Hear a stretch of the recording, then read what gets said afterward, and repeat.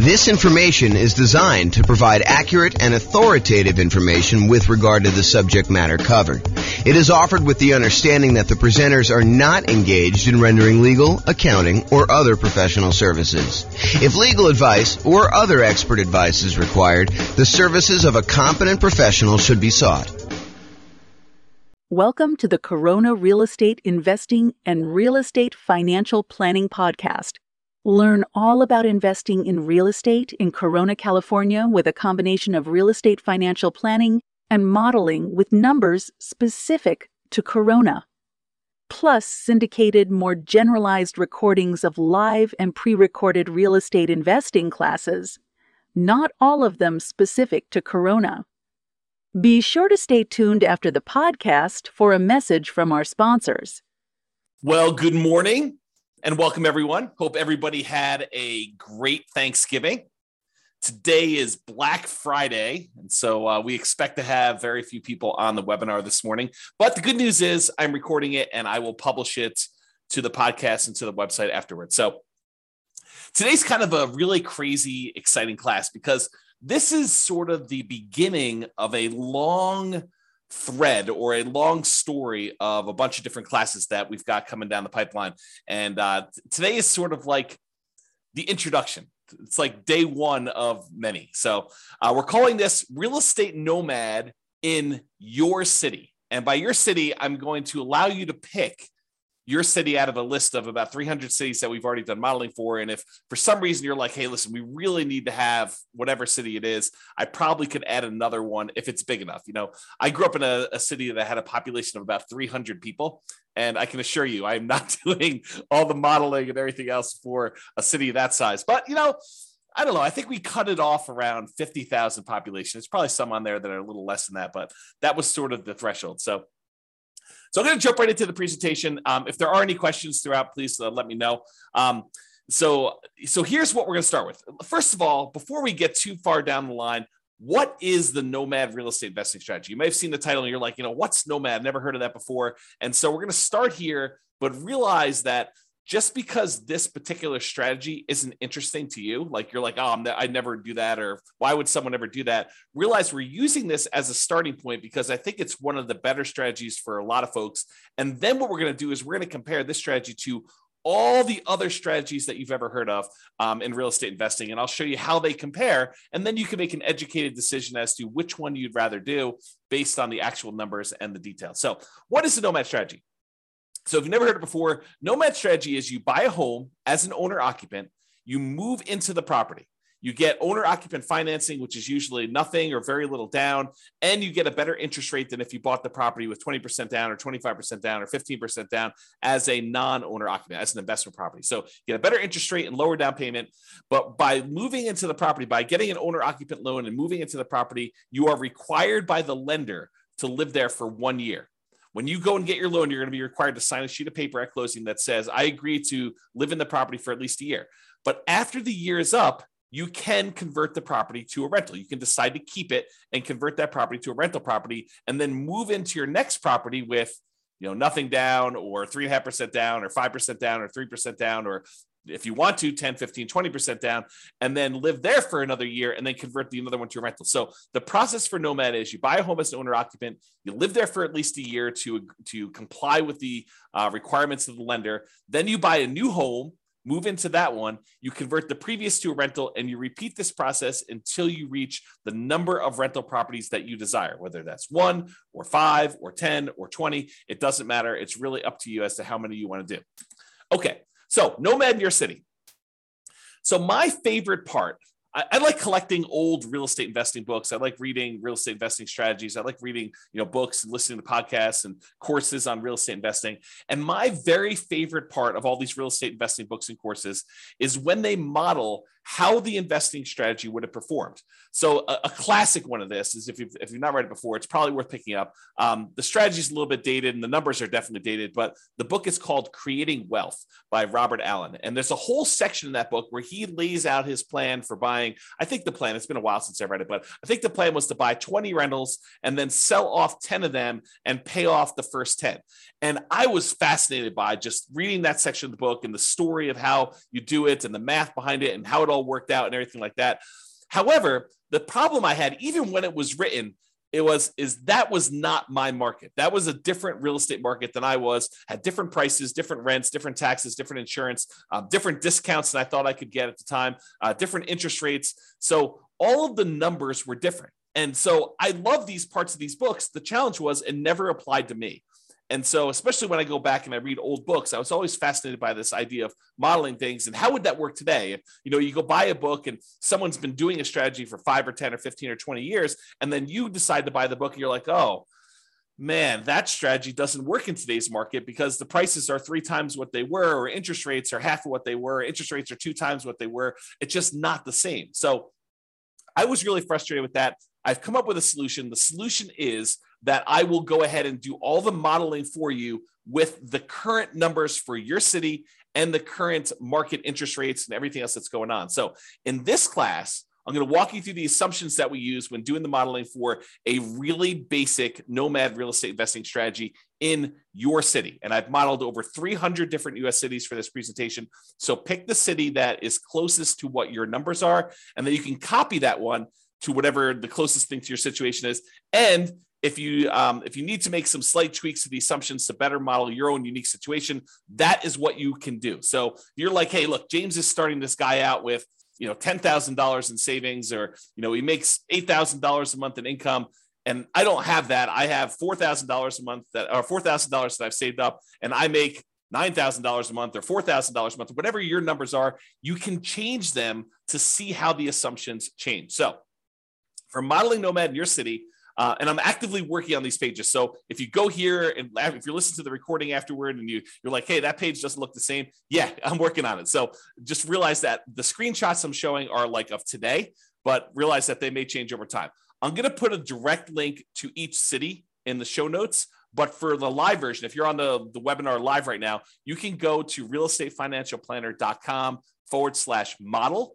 and pick your city. There are 300 US cities grouped there by state that I've done modeling for. Just pick your city from the list and select the keyword model. It's like a little button with a little orange or yellow decahedron or something like that, a little kind of 3-dimensional shape for what we're doing for modeling.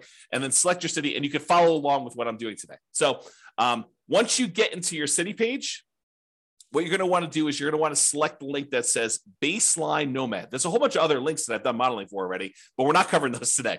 Believe me, this one's going to be long enough. The class is going to be long enough. You're going to be like, oh my gosh, there's crazy stuff going on. But go there and click on the link for Baseline Nomad. It's located right beneath where all the podcast episodes are. And if you click on that, you'll see the page that we're primarily going to cover today with all the assumptions. And that's what we're going to focus on. So go ahead and do that if you're kind of on live, or if you're in the recording. If you're listening to this, you want to go back and do it later, you can go do it later. Just go look at the show notes later. You can go link through there. You'll get plenty of stuff from just listening to the audio if you're listening to just the audio. But if you're on live and you want to go check it out, you can. When you go to that page, there'll be 2 different versions of the page, whether you're logged in or whether you're not logged in. You can go create a free account and log in if you want to and see the logged in version. I'm primarily going to focus in on the logged in version, but if you go there and you see the not logged in version, just go ahead and create a free account, and then you'll be able to see the logged in version and do that. Okay, so today is all about the Nomad strategy and modeling the assumptions and what the assumptions are for that for all cities. So number 1, we are modeling this for 60 years. So we're starting today, and we're going to move out 60 years in the future. And you may say to me, James, I'm 70 years old. 60 years is too long. Great, go change it. Or you may say to me, James, I'm 20 years old. 60 years only gets me to 80, and I think I'm going to live to be 150. No problem. You can go change that too, okay? So all these assumptions that we're going to talk about, you can change, but I'm telling you what the assumptions we use that I use for each city so that you can see exactly what we did. I used a 20% effective income tax rate. This is not your tax bracket. This is like your overall average of all the rates, weighted by what they are, your effective income tax rate. I used a 3% inflation rate. And as soon as I say that, people are like, 3%? Inflation's like 8% right now. That's what we've been seeing. That's where you're in this period of massive inflation. 3% doesn't seem reasonable. Yeah, I know. But 3% is what the long-term average has been. The Fed has stated they want to keep the inflation rate at 2% per year, but we've been seeing historically over a very long period of time about 3%. So I used 3% just to kind of get an average for the whole thing. Of course, you could change it if you want to. Now, I've also used 7% mortgage interest rates. And if you're listening to this a year or 2 or 3 or 4 after, and you're like 7%, were interest rates really that high? Yes, they're about 7% right now. Actually, they've come down a little bit in the last week or so. And so the rates have dropped the tiniest bit. And I probably will go rerun these things in order to change the rates. But I modeled this like, I don't know, I think I ran this about a week or 2 ago, and I used 7% because that's what the rates were at the time.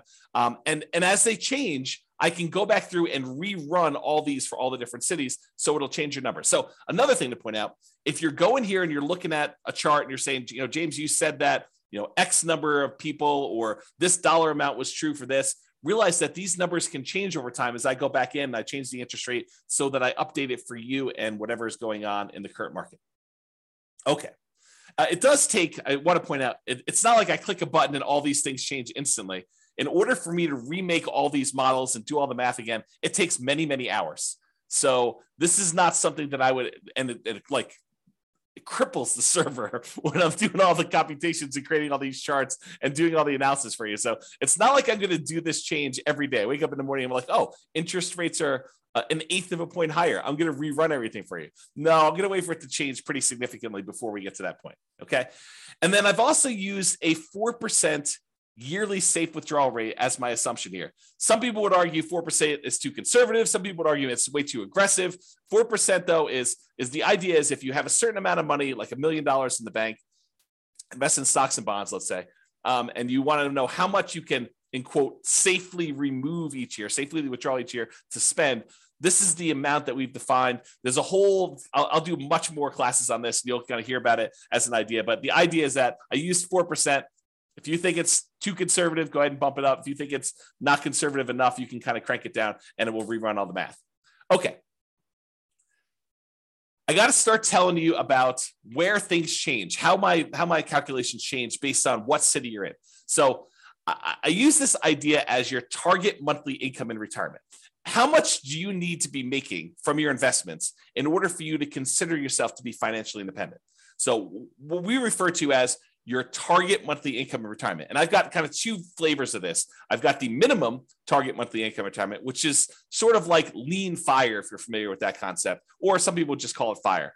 And then the ideal target monthly income in retirement, what people might call a fat fire, or like you living it up really, really well in retirement. You've got more than enough to kind of meet your total kind of criteria there. So we either looking at minimum target monthly income retirement or the ideal target monthly income retirement. And these consist of, like, how do you know if you've hit that number? Well, it's all the passive income you have from things like Social Security or any pensions from like jobs or anything like that, or if you bought annuities, any annuities you have, plus all the net cash flow from all your rental properties. This is after all your property management, your taxes, your insurance, your mortgage payment, a vacancy allowance, like all that stuff. Any net cash flow from those count towards your target monthly income in retirement.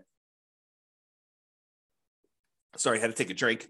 And in addition to that, your yearly safe withdrawal rate times any money that you have invested in assets, like your stock market stuff or your bond stuff or whatever it is. So a combination of all 3 of those things, any passive income, Social Security, pensions, annuities, those types of things, net cash flow from rentals, and then any yearly safe withdrawal rate times your invested assets. The sum of all of those combined determines whether you have achieved your minimum target monthly income retirement or you have not. So if it exceeds that, then you are financially independent. Your assets are producing enough for you to live on. If you're underneath that, then you haven't quite reached that yet. Now, the target monthly income in retirement is different for each city. And you're like, why is it different for each city? Shouldn't everybody have a target monthly income of $5,000 a month or $10,000 a month or $20,000 a month? And that is the problem, right? The problem is somebody living in, I don't know, Detroit, Michigan might have a very different monthly number than someone living in San Jose, California. Those are 2 very different markets with 2 very different living expenses. And so somebody might have a number that's like $5,000 a month living in one, and someone might have a $10,000 a month living in another or more. Okay. And so I calculate a different one, which means that everybody in each city is working toward a different goal. So you can't just automatically look at and say, oh, it takes them 30 years to be financially independent in one city and 20 years to be financially independent in another city and say, oh, those are sort of equivalent. they're not really equivalent, because one may be like working towards $6,000 a month in financial independence, and the other one may be working toward $12,000 a month. And the property values in one may be very different than the property values in another. So because property prices vary in each of the 300 different cities, and the rents vary in each of the 300 different cities, and the taxes and the insurance, all of these things vary by city, that means that each one is different. And because of that, the income in general, and I'm sure there's lots of exceptions, right? But the income in general would vary for somebody living in those cities. You get paid more for working in California than you do in Detroit, Michigan, as just an example, right? I'm not making any judgment like calls or anything like that. I'm just telling you that they are different.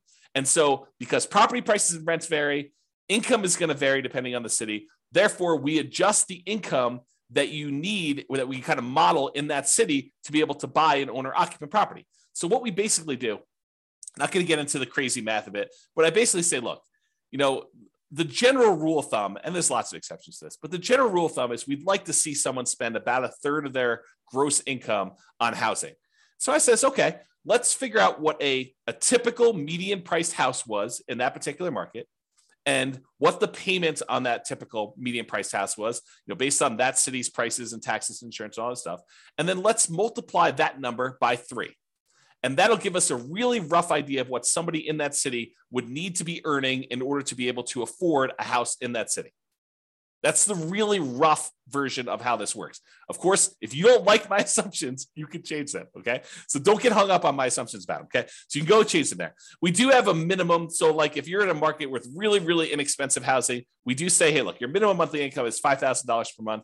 And the thought behind that for me was, you could probably, a married couple can probably go get relatively minimum wage type jobs and earn $5,000 a month in our current environment. Okay. And that may change over time. Maybe if you say, hey, James, the math you're doing here, it's not right. You should really do it this way. Reach out to me via email. And if you have a really good point, maybe I'll change it. Maybe I'll say, look, you're right. I should change that. I should do it a different way. Okay. So because the property prices are different, because the income is different, we adjust the income to be whatever that person can afford to buy an owner-occupant property in that city. Therefore, what we set the target for them to be financially independent for is that income. So if you had to earn $6,000 to be financially independent, $6,000 to be able to buy a house in that market, I'm saying, look, your target to be financially independent is to replace that $6,000 a month. And so it varies by city. So someone earning more and living in a more expensive city needs to earn a higher target monthly income retirement to be able to be considered financially independent. And someone living in a less expensive market, on the other end, earning less from their job, has a lower threshold to be considered financially independent. So that's why the numbers differ in the city that you're doing. As I've been saying this whole time, if you don't like my assumptions, you've got at least 2 options, at least 2. First, drop me an email, tell me why you think I should change it for the city. It is very possible that I don't know your city like you know it, and my number is off. And so you could say to me, hey, James, your property values for this city are really high. They should be about $50,000 lower or $50,000 higher. Please change it. And I'll go look it up and we'll talk about it. And if I say, yeah, you're right, I should do that, then we could change it. And everything else in the future will be done that way. Or the other option is, and this is the one where you don't even have to contact me. You just copy the scenario for your city, the link I already gave you, to your own account and change any of the assumptions to better match your reality. You can get a discount. Great. You're buying lower price properties. You're buying more expensive. You make more. You're starting with a different amount. Awesome. You can modify any of those things to your situation and do that. That's what's great about being able to do this. I give you a starting point, but then you can model it yourself. Okay. So what income, target monthly income in retirement did I use for your city? If you're on your city's page, again, go to that realestatefinancialplanner.com/model, or I'll put a direct link in the show notes to your city, but you can go there and get that done. Under the scenario section, you can see exactly what I used for your minimum target monthly income retirement or lean fire. And it's right here. If you're looking at the video, it's right here where I blurred out the numbers. And the reason I blurred out the numbers is your numbers are going to be different. I didn't want you to just think that your numbers were automatically going to be what I showed on the screen. Okay. So you'll see this same value in their monthly income when we get to that here in a little bit. And that we'll also see your ideal, which is kind of like your fat fire number we just talked about. And if you don't like any of my assumptions, the button right above that confirm copy, that's where you copy it to your account so you can change all the assumptions and do that. Okay. All right. Just moving down that page that you're on now. Continue down the page. We next show you your net worth, and that shows you the entire 60-year period that we modeled for you. And again, yours is going to be different. It's going to have different numbers on there, but this shows you the net worth of someone doing the really basic Nomad strategy of buying a property, moving in, living there for a year. When they've saved up enough for another 5% down payment, then they buy their next property, they convert that one to a rental, and then they repeat this property until they have at max the most 10 rentals. Okay. And so you can see that there. The other thing you can see on this chart is there's these little vertical, almost like flags showing you when things happened. And so, for example, this one shows you that they bought a property or that they paid off a mortgage or bought a property, achieved financial independence. Those are what I call significant events. And they just highlight what happened and when. So you can kind of see it on a chart of a number in there. So you can all see all those numbers on there. Go look at your chart. Don't look at the one on the screen. It's shown as an example, but your city is going to be different, right? Your ability to buy these properties as quickly or slowly as you can or achieve financial independence is going to change. So the one on the screen is just a sample. You'll notice I even blurred out what city it's for because it doesn't matter. Yours, you need to go look at yours. That's why this is all about doing Nomad in your city. Okay. All right, here's a great quote from George Box. All models are wrong, but some are useful. That's the quote, okay? Because any modeling I do here, it's not going to be 100% correct. It never can be. You know, what is the chance that appreciation is going to be exactly 3% per year and rent appreciation is going to be exactly 3% a year? Inflation is going to be 3% a year, and you're going to get a raise at exactly 3% a year. And that the return on the stock market account you have is exactly 7% a year. Or that you're going to be able to get interest rate of 7% every time you buy a property for the next 30 years or 40 years or whatever. The chance is almost zero. It's like, it's not going to happen. Okay. So does doing this strategy mean that you're going to achieve the results I've showed here? Absolutely not. Now, as I say that, realize that doing some modeling and getting an idea of like, in relative terms, this strategy is probably better than this one, especially if we kind of model what we really think is going to happen in the future and a range of things that can happen in the future. Absolutely helpful, very valuable to do. So this is the idea that all models are wrong, but some are useful. So this is useful. It's probably wrong now. Okay. All right. So continuing on down the page that you're on there, each city starts with 7% of the value of the property in their market in savings. Now, why did I pick 7%? You know, James, you know that I don't have 7% saved up, or you know that I have, 100% of the property value saved up. Why'd you pick 7%? Well, I did it because we have to start somewhere. And I wanted to say they got 5% as a down payment to buy their first property and as an owner occupant and some closing costs. So I said, okay, let's just pick a number. Let's pick 5% of whatever the value of properties are in that particular city and some closing costs in there, maybe a little bit of slush money to kind of add in there, some reserves or something like that. So the idea is that they had 7% starting there. If you have a different number, I feel like I'm a broken record, right? If you have a different number, you can change it. If you're starting with less or more, you could go ahead and change whatever you want there.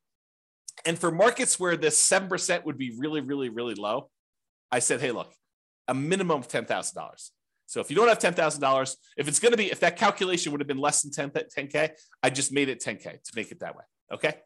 All right. And to simplify the modeling, we're assuming that you're keeping all of the money in a single, what I call a all-in-one account. And that all-in-one account earns 7% per year. Now, in reality, you know that you're probably going to have a checking account, maybe a savings account, and maybe a brokerage account where you kind of keep a little bit of money in your checking account, some more money in your savings account, and then the majority of your money invested in some type of brokerage account, stocks and bonds and mutual funds and whatever else you're going to do in there, so that you've got kind of these three accounts. But rather than track three different accounts and then say, okay, I'm moving money from one account to another account, I just said, look, we're just going to sort of put them into one bucket, and we're going to call that this all-in-one account, and we're going to say that whole thing earns 7%, because maybe your checking account earns 0 or 0.1, and maybe your savings account now earns, 2%, and maybe your brokerage account earns, 6, 7, 8, 9, 10%, whatever it earns. And I'm saying, look, if we average all those together, it's probably going to be about 7%. So I just said, let's put it all in one account,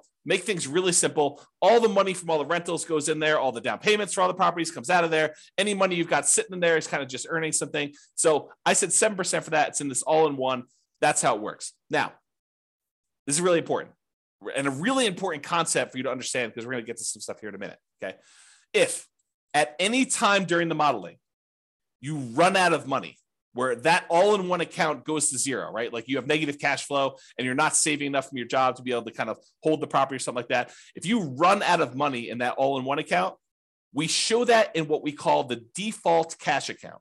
The default cash account is a magical account that keeps track of how much money you needed to add from outside the system in, okay? So it's our way of saying, look, if you ran the model the way that you set this up, and you don't have enough money to do it because you have negative cash flow or you had this, some type of drawdown or whatever happened there, and you ran out of money, this is the account where we track how much money you ran out of and how much you needed to add it. So that's sort of the model. We're going to talk about this here in a little bit because this is sort of like, if you're in a market where it's really, really hard to make properties cash flow, especially if you're only putting 5% down, you're buying these properties as a Nomad, then you may run out of money. And then we want to keep track of how much money in addition you needed in order to do this. And there's other things we're going to do in future classes. We're not going to do it in this class. I wanted to give you like a baseline and make everyone as close to apples comparison as I can, realizing that every market's different. Every market has different prices and you got to kind of change some stuff up. So I tried to make it as close to possible as we do this, but realize that they're not all the same. And so when we do variations and we do this different modeling and you kind of see certain accounts losing money or needing more money or something like that, that's what we're going to get to. And I'll show you some charts here in a little bit. Okay, just moving down the page, it shows you two different charts, shows you the all-in-one account, which most of the cities are going to show this a similar curve where you start off with very little money. And as you put down payments down there, the account balance drops. But then eventually you get to the point where you've stopped buying properties or you have a lot of cash flow and it's not a money issue anymore. And your account balance continues to grow and kind of, continues to grow exponentially up like this. But then some of you are going to have this default cash account where you ran out of money and you needed to add more money to the system. And this one shows you that over, about 20 years or so, you needed to add $25,000 to the system in order to do the model. So you'll be able to see that all in your particular city. Okay. All right. Continuing on with accounts. So below the chart, it shows the starting assumptions for the account and how much we assume you started for in your city. So it shows you the name of your account. The blurred out thing that I'm showing you that I circled is how much you're starting in your account balance. And again, that's 7% of the property value. That's what we use as a default with a minimum of 10K. And then what the return is at the start, the 7%. And then we also put in here this kind of like what your asset type is.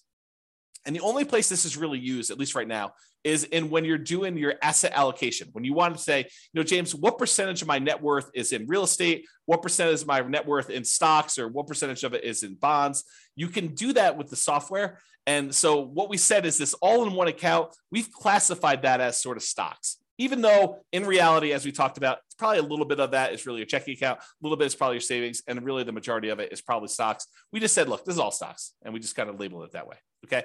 And when you go look at your asset allocation table later, it'll look like this, and the reason why I show this is just so you can see that it shows you what percentage is stocks, what percentage is your bond-like real estate equity, and what percentage is your real estate equity. And I'm going to make a note to include this class in the show notes where I talk about I think I called it asset allocation for real estate investors. I make a note to include that in the show notes in case you want to dive deeper into like asset allocation for real estate investors and stuff like that. Okay, let me get a drink quick. Is this good stuff? You guys are all turkeyed out from your Thanksgiving Day meal? Okay. Continuing on. So after the account section, there's the property section. So you see all the details and the assumptions about the property. So if you had more than one property, we would show those different ones here. But for this one, since we're buying basically one owner-occupant property, we're moving in, we're living there for a year, and then we're converting it to a rental when you buy the next one, we're using one templated property in order to replicate this. So right below the property headline is this thing called the cash flow power meter. And the cash flow power meter shows you how well right now, like when we set up the property, not like 1, 5, or 10 or 15 years from now, but right now, if you could rent this property out, how well it would cash flow. And I'm not going to take the time because I'm probably going to go a little bit longer than I had hoped to go on this particular class. But there's a whole class on the cash flow power meter, and I'll make a note to include that as well. But this shows you basically with a little visual gauge of how well the property is cash flowing, whether it has really negative cash flow, whether it has negative cash flow, including or not including the depreciation benefit, or if it has negative cash flow if you had a professional property manager, or if you have positive cash flow even with a professional property manager. It kind of shows you where you are in that. And so that shows on the page for you so you can see it quickly.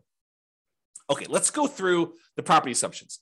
And the property assumptions for your model it's made up of values that are the same no matter what city you're in, which I'll talk all about those, and then which ones change based on city. So the city and state is going to be based on wherever you are. The property is a dynamic, reusable template of property that we could buy multiple copies of using rules. That just tells you that we're going to take one property and we're going to be buying the same property. And that property is going to be increasing in value as you buy it. So you're not buying 10 properties at, $100,000 or $200,000 or $500,000 or whatever prices are in your city. It's going to be $100,000 today, but a year from now, it's going to be $103,000. Next year, it's going to be 106 and change. It's going to be, 109 or whatever it is. So the property values go up. So you're buying more expensive properties as we model this, and the rents are going up and all that stuff is being calculated for you. But this is what it is at the start. We're going to use rules in order to determine when we buy and sell these properties, which you'll see here in a second. And we're not selling this property. So in the really basic model, all we're doing is acquiring properties and letting them cash flow. When we do future stuff, and this is where we're heading with this, this is why this was class one of a whole series, is in the future ones, we're going to say, look, we've got all this equity in properties, which we're not really making money on in our calculations for financial independence. What if we sold off some properties and paid off other ones? Well, that's super interesting. So when we do these different variations in the future, all these different kind of like alternative scenarios on the baseline scenario, you'll see me do things like buy 12 properties and then pay off, 4 of them, buy 12 properties and sell off half of them and pay off the remaining ones. We'll do stuff like that in the future, or pay off properties with cash flow, or sell off all the properties and invest in stocks. We'll do all the different modeling so you can see it. Not today. Just too much stuff to do today. Okay. So what account are you using for your down payment, your income and expense for property? We're using that all in one account, earning 7% per year. And then here's one that changes based on your city. The property value is X, and the purchase price, we're basically saying that you're buying the properties for full value, which we'll do models where you buy at a slight discount or a slight premium if you're in a hot market. And that goes up at a rate of 3% per year. So we've assumed all cities are appreciating at the same rate, which may not be a great assumption, honestly, right? Because some markets actually appreciate a little bit better than others. Some appreciate a little bit worse than others. And so you may want to go in there when you're doing your own modeling, copy it to your account and change that assumption. But for the sake of today and our baseline modeling, everyone goes up at 3%. Which is the rate of inflation historically over a very long period of time. And this number I didn't pull out of the air. This is based on Case-Shiller data showing like 100 years of housing data for the entire United States shows that housing on average over a very long period of time has historically gone up around 3% per year. So I didn't just pull that number out of the air. That's a real number. Down payment, 5% of purchase price for down payment. And then I assume 1% of the purchase price in closing costs at the time of purchase. So you got those two in there for the assumptions. I've also assumed that you were unable to negotiate with the seller to get the seller to pay any of your closing costs. In a really soft market, you may be able to get a seller to pay some of your closing costs. In a really hot market, it'd be really hard to do that. Page 2, property assumptions. Okay. 7% is the mortgage interest rate with a term of 360 months. So a 30-year fixed rate, 7% mortgage interest rate. And a week ago, that was probably a really good number, a little bit more than a week ago. But today, it's probably a little bit lower than that, right? It's probably in the high 6s. And so I'll change those. And if you go and you're listening to this recording, it may be different by the time you get there. But it doesn't vary by city. I want to point that out. All the interest rates for all the cities that we're modeling are all the same. Because you put less than 20% down, you have private mortgage insurance, which I'll make a note to put in the private mortgage insurance class in the show notes. So you guys will have access to that in case you want to look at it. So private mortgage insurance at a rate of 0.85% of the initial loan amount until the loan to value drops below 80%, and then it falls off. So we're assuming you're getting a conventional type of loan where the PMI drops off at 80%. Now, this next one does change for your city. X dollars per month in rent, but rent increases at a rate of 3% per year. So your city is going to have whatever rents are for your city. And again, if you're like James, your numbers are off, let me know or change it yourself and you can go do that. But I use rent data from a source. So I actually pulled rent data. This is not me just arbitrarily picking a number. And it's not me saying, hey, I'm using the 1% rule or 2% rule or 1.5% rule or 3% rule or whatever. I'm not using rules of thumb. I'm actually using data. Okay. Next one, 3% of the monthly income is the assumed vacancy rate. I didn't pull vacancy rate data. You could argue that maybe I should have, or you could say, hey, look, if you're doing property management correctly, you're starting at least 60 days in advance of your property going vacant before you find your new tenant. You're requiring notice. You're doing all the things that we normally teach you in the property management class. A 3% vacancy is probably your target anyway. Okay. Ideally, we're trying to do 0%, but in reality, if we're going to stay about 3%, that's pretty good because you have unexpected things come up with tenants, right? So 10% of the monthly income is the assumed maintenance rate. You could argue that's low. You could argue that's high depending on types of properties you're buying. But it's the same for every city. Changes by city, X% of the value of the property each year is the assumed property taxes rate. So I did go look at what property taxes rates were per city. This honestly is one of the numbers that I'm less sure about. So if you're looking at these numbers, you're like, James, that's really off for our city. Let me know. And I would be much more inclined to change that than some of the other ones, which are based on data I have. I did use this data, but I don't like the source of this data. I guess I'll say it that way. Based on the initial value of X, that's about Y per year in property tax at the start, and it changes as the property changes value. So your taxes will increase as your property value goes up, which is how it works in reality. And then this also changes by city for your property insurance rate. Oh, I was talking about taxes when I was really thinking about insurance. Both of them are the same though. They both vary by city, and I had sources for both of them. And so if you think either the insurance or the taxes are different, let me know. But they do vary and they increase over time with your city stuff. This is a residential property, and 15% of the purchase price is considered the value of the land. So we're assuming you're buying detached single-family homes or townhomes type properties where you have land and only part of the value is actually depreciating. I'm not going to get into all the tax stuff here, but that is the assumption that we use for that. If you want to change that, you can change it in the thing. Then underneath all these, those are the assumptions for properties, by the way. Then underneath all these assumptions are the return quadrants. And I'll put a link in the show notes. I already know to do this for you. I'll put a link in the show notes for the return quadrants and walk you through what all these different ones are. But these are really easy ways for you to see your overall return you're earning on a property. And this is a snapshot for like right now when you go to buy the property. It shows you the amount you're earning in dollars from the 4 different areas: appreciation, cash flow, debt pay down, and the tax benefits. And then it shows you the total. And then it shows you your return on investment, how much you had to invest and what your return on investment was for those 4 areas plus the total. And then I went and I did the one where you include reserves, because if you're doing analysis, you really should be including reserves in your analysis. And so I have a whole class on that. It's called Everything You Learn About Deal Analysis is Wrong. And it's all about the return quadrants where we take into account reserves. I'll put a link to the show notes for that class too, but I'll do more. I'm going to be doing additional classes on these in the future. So if you're like, hey, look, I can't go watch the other one, just pay attention to the future episodes and I'll get to them eventually. There's so much to do. So much to do and a limited amount of time to do it. So I'll get to all those, but that's what's going on. So this will show you all the return numbers for that city, for that property. And it gives you an idea, and with that financing. So it gives you a quick glance at how these properties are performing and what they look like. So go look at that on your particular city and you'll see it. Okay. So for scenarios, we've got accounts, which is that all-in-one account that we made here, and the default cash account. The properties, which in this case is one template property that we're going to buy multiple ones of. And then we have these things called rules that we use to manipulate accounts and properties. And so here are the rules. The first rule is you buy a property when the account has a down payment, and it will show you a chart showing you when you bought properties based on this. And you can ignore this one on your screen. Go look at the one on your city to see exactly when you're buying properties on this. But it shows you how many properties you bought each month that you bought a property. Okay, so the rule runs, this particular rule, buy a property when the account is down payment. And I did a class, must have been just before Thanksgiving, where I did a class and I went through each of the rules. So go watch that on the website. It's up now. So just go to Real Estate Financial Planner or go listen to the podcast episode of that one. And I walk you through all these different rules and when to use them. But this rule is the rule for buy a property when the account has a down payment. It runs for the entire scenario. So it's running for that whole 7 to 20 years, but it stops when you buy 10 properties. So realize that it's still running, but you're just not doing anything productive with it. So the rule will buy another copy of that template property, the one that is the Nomad property for whatever city you're in, whenever the all-in-one account earning 7%, has enough for a down payment and closing costs, plus at least 6 months of reserves for all the properties owned.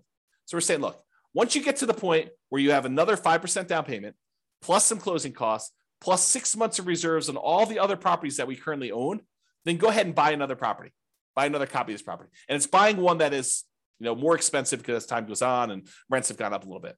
Okay.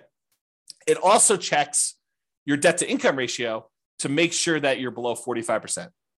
So it verifies that you have 45% debt to income when you buy that property, and it checks that for you to do that. And then it will only buy 10 properties maximum. If you sell any, by the way, we don't in this model, but if you do sell any, then realize it will try to replace them. So if you're buying a property and selling properties and doing that stuff, this rule, if you keep it running, will try to replace the properties that you sold. The next rule is paycheck and personal expenses. So this is a chart. Yours will be very similar, where it's showing you the red line is what your paychecks are, and then your personal expenses, including real estate, is shown in this orange. And so I'll have to do a whole nother class just explaining what's going on in this chart, because there's a lot of really cool stuff happening here. But this is shows you what it is for there. And then here are the assumptions for this rule. So as a default, we're trying to say, look, you're saving $1,000 a month. And some people are automatically like, what, $1,000 a month?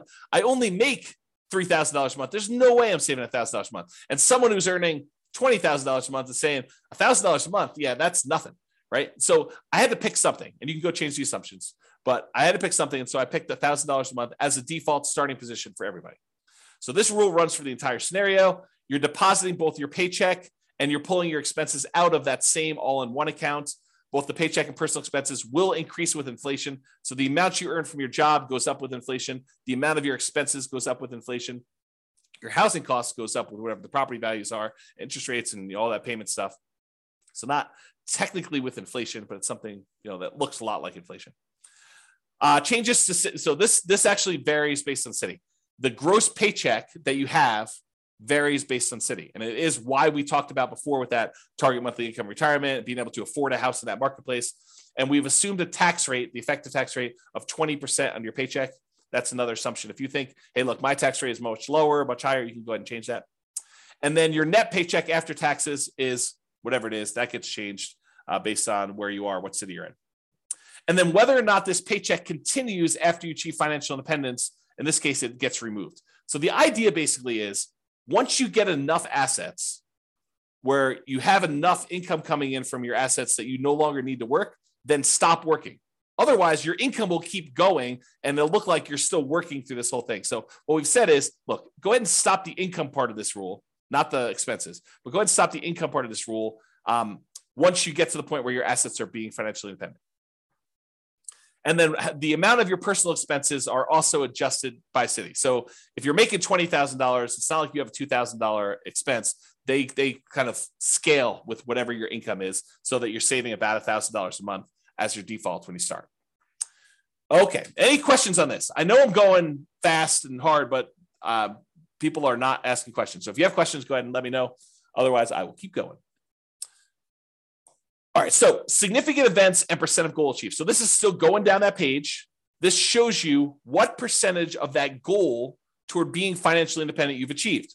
So the goal line is this little dotted line at 100%. Once the chart goes above this line, that means that your passive income and your cash flow from your rental properties and your safe withdrawal rate times whatever you've got it invested in, the combination of those things has exceeded your living expenses, the target monthly income that you set.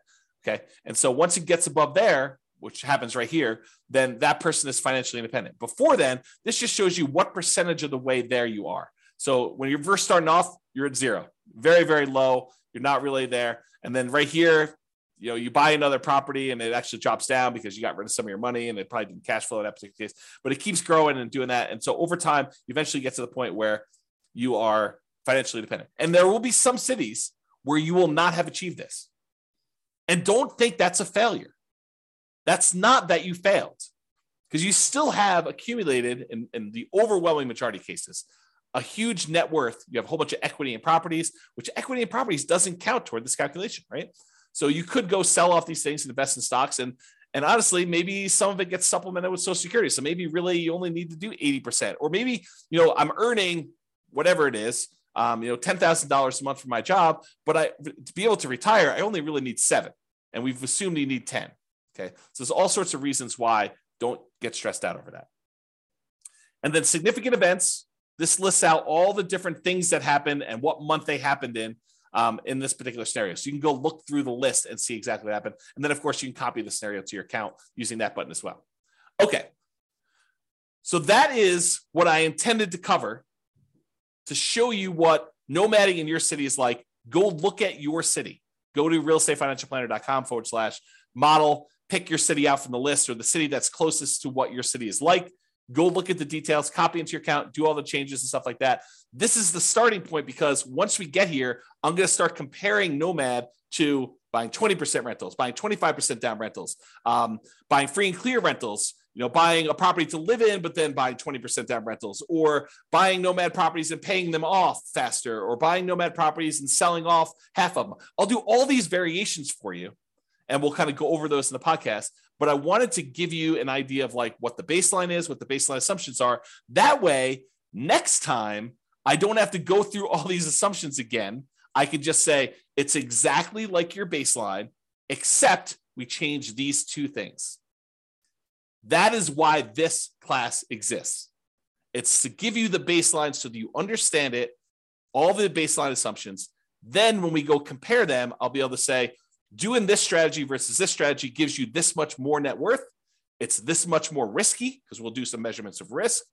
This one has more cash flow. This is a better strategy. Or this is a worse strategy for you. We can go through and do all those different things. However, now that I've done that, I've got some bonuses. I've got some really cool stuff that I want to show you. It'll take, hopefully not very long, 5 minutes or so. But then I've got some really crazy stuff to share with you where now that I've done modeling for all 300 cities, I can share with you stuff that I don't think exists.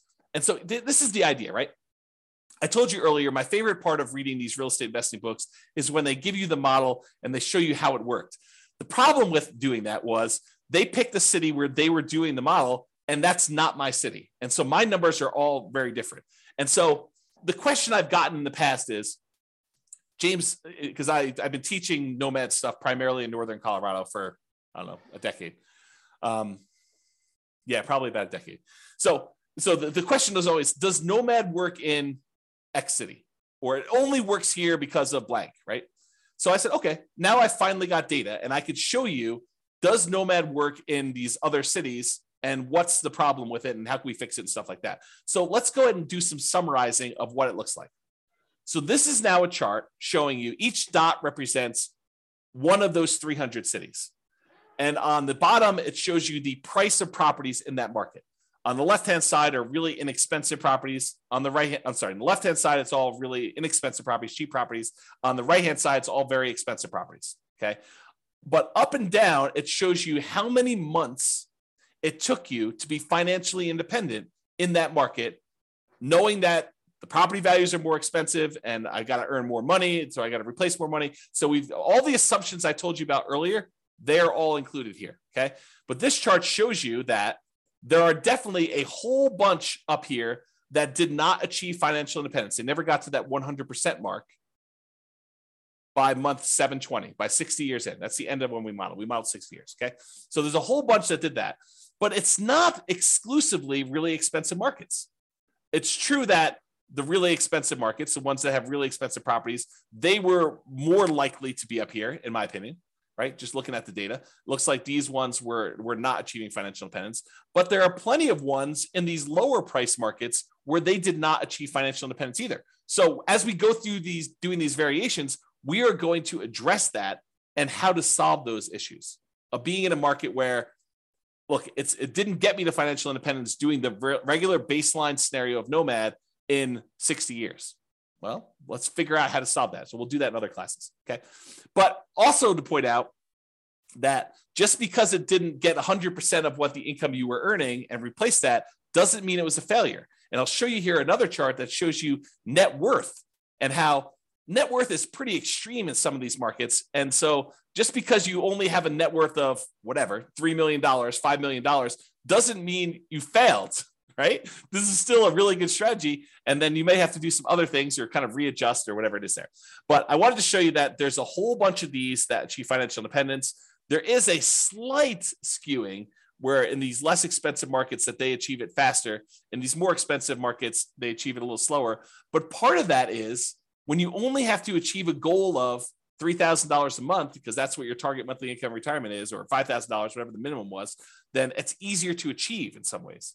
So because the prices of houses gets more expensive, it means you need to achieve a higher level of standard of living in order to be financially independent. So I just wanted to show you this kind of summary chart showing you how Nomad has performed in all these different markets. And then if you want to drill in, go look at your city, because that's what we did. So each one of these dots is one of those cities that we got to put up there. Okay, so that's there.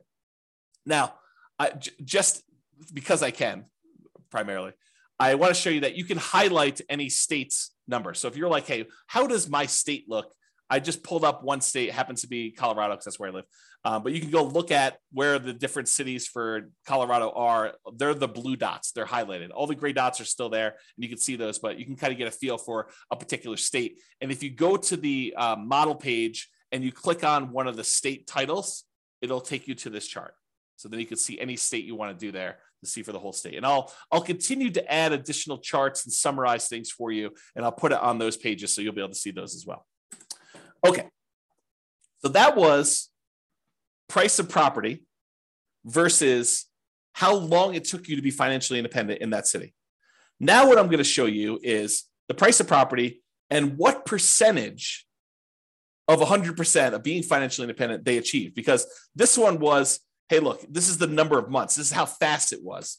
Now I'm showing you, at what point, what percentage of being financially independent are you? So are you 70% of the way to $10,000 a month? Are you at $7,000 a month, in other words? And so this one shows you the same type of data, price of properties, really cheap stuff on the left, really expensive stuff on the right, and then what percentage of it you were at the end of our modeling at 60 years. Because there's a whole bunch where they achieved their goal, which I'm ignoring. Anything over 100%, I just said, look, you achieved your goal. I'm not going to look at that percentage. These are all the ones that didn't quite achieve it. And a whole bunch of them were a significant way there. And I didn't show you a couple that were negative. There's some markets where, like, by buying properties, it hurts you, right? And so I'll show you that here on the next slide. But these ones shows you what percentage you are, and you can go click on the link and show what city it is, or go look at your individual city to see. But not all of these are like complete failure. It's like these ones, they had 80% of their goal. These ones hit between 60 and 80%. These ones are a little smaller. 40%, 20%, but you can get a feel for that. And then these are the ones I showed that were negative. So there's a handful of ones where it actually was negative towards your goal.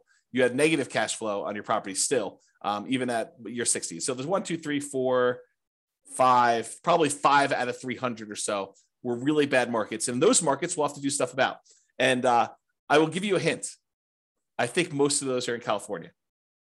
Not judging, just saying very expensive market. All right, so this is the chart where I'm showing you, same idea, net worth though, on this axis. So this one shows you that there's really cheap houses, really expensive houses, and this is the net worth. Now, I want to point out to you, there are some of these where you end up with almost $1 billion at the end of 60 years. $1 billion. They're outliers. There's, a couple over 500,000. I'm sorry, 500 million, not 500,000. So it's really hard to see what's going on down here. So because of that, I'm going to ignore all the ones above 100 million. Okay. So this is the chart showing you all the different cities, what price houses are in those markets, and then what their net worth was, including all the stuff in their accounts, so the stock market account that they've got, and then all the equity they have in their properties. Those two combined are calculated for net worth, and it shows you what their net worth were. So even if you had a scenario where you didn't quite reach your goal of having passive income enough to be financially independent, but you had a net worth of $20 million, is that enough? I think for most people, that's enough, right? And if it's not enough for you, then go look at your city and make adjustments. But a lot of the times we look at this thing, we say, oh, they failed. They didn't achieve 100% of their financial independence goal. But really, they've got $14 million worth of real estate. Well, maybe that's enough, right? Like, depending on what your situation is, what you need, especially if you're 80 years old and you've got $10 million left, you might be able to decline the value of the assets you have, like to dip into the principal of your assets and spend those as you go. Because the other model, in theory, is not depleting your assets, right? It's passive cash flow so that you're not dipping into the value of the real estate or anything. Okay. All right. So that was net worth. Now, this is the one where I was like, okay, show me how much people run out of money based on home price. So really cheap homes over here, really expensive homes over here. This is how much negative that like default cash account, the one where we measure how much you had to put into an account in there. So this measures how much you had to put in to do that. So there's a whole bunch that were zero up and down the price range. It tends to be the cheaper properties that you don't have to put money in though. As you get into much more expensive properties, those you tend to have to put more money in. Okay. Now it's hard to see because some of these cities need to add a lot of money. So like these ones down here. So let's zoom in. But before we do, let's kind of poke at California a little bit. I love California, right? But let's poke at them a little bit. The ones in blue are all the California cities. Do you notice a pattern? A lot of the California cities, not all of them, but a lot of the California cities are the ones that required a lot of extra money. So we're going to have to do some things to solve California issues, right? We'll kind of address those things. But a lot of the other ones were not California, and so they didn't have that issue. But I'm zooming in now, same thing, how much account balance, and I cut it off. I said, look, if you had to put in more than $1 million, I just cut those off just to kind of zoom in a little bit. And you can see there's some that need a significant amount of money, based on much higher prices. Anything under, I don't know here, 300,000, 400,000, a lot of those markets you need to add very little, if anything at all. And if you zoom in even more and say, look, let's cut it off at 200,000, you can see there's definitely some outliers here where you need to add some money. And we can talk about solutions for that and how to deal with it and saving up longer. And there's lots of different things we could do to solve this problem, which we'll get into in future classes. But I just want to show you the data today. And then here's the line where a lot of them need zero or very, very small amounts. Okay. That's the majority of the data there. Oh, and I just pulled up California of the small end too. So like zooming in just to 200K, it's still a lot of the California stuff, even when we just get down and we're looking at the 200K or less numbers in there. So this turned into a California bashing session, but it wasn't intended to. It's just we're going to need to solve some California issues, which I think California knows that. Not like California has it. I'm digging myself a hole here. I love California. That's all I'm going to say. So you guys know what I'm talking about. All right, so let's wrap this up. So you can see the detailed assumptions for the baseline Nomad scenario in your city. There's other ones there too. If you want to go look at those, you can kind of jump ahead in the curriculum if you want to, but I'll cover a lot of those. If you don't like any of my assumptions, let me know and you can change them. So either way. And as I said, this is just the beginning. Okay. We've already started modeling variations on this, and I plan to add dozens of additional ones to compare how making changes to this baseline plan or trying a completely different strategy will perform in your city with your city's numbers and your specific situation. So stay tuned for those future classes. In the meantime, feel free to explore the stuff, realestateFinancialPlanner.com/model for your city. And that's what we'll do. That's all I've got, folks. Any questions, any concerns? I know I went fast. Anything coming up? Okay. Well, if I got nothing, I'm going to get off because I'm going to go grab myself breakfast. This is the day after Thanksgiving, and I'm going to enjoy a leisurely breakfast this morning. But I want to make sure I got this out for you guys. So hopefully that was good. Thank you all for coming. I appreciate it. Thanks for listening on the recording. I will talk to you all soon. Bye-bye for now. With home prices up, mortgage interest rates up, and rents up, but not quite enough to counteract the higher prices and interest rates. Cash flow on rental properties in Corona is harder than ever. Book a call with the Real Estate Financial Planner to apply our proprietary 88 strategies to improve cash flow on your rentals. See the show notes for a link to schedule your call and improve your cash flow today. If you're a real estate agent, lender, or professional in Corona that wants to help our real estate investor listeners, consider reaching out to learn about collaboration opportunities with this podcast. We'd love to add more value to our listeners by having you assist our investors buy, sell, and finance their real estate investments. See the show notes to schedule a call to discuss collaboration opportunities.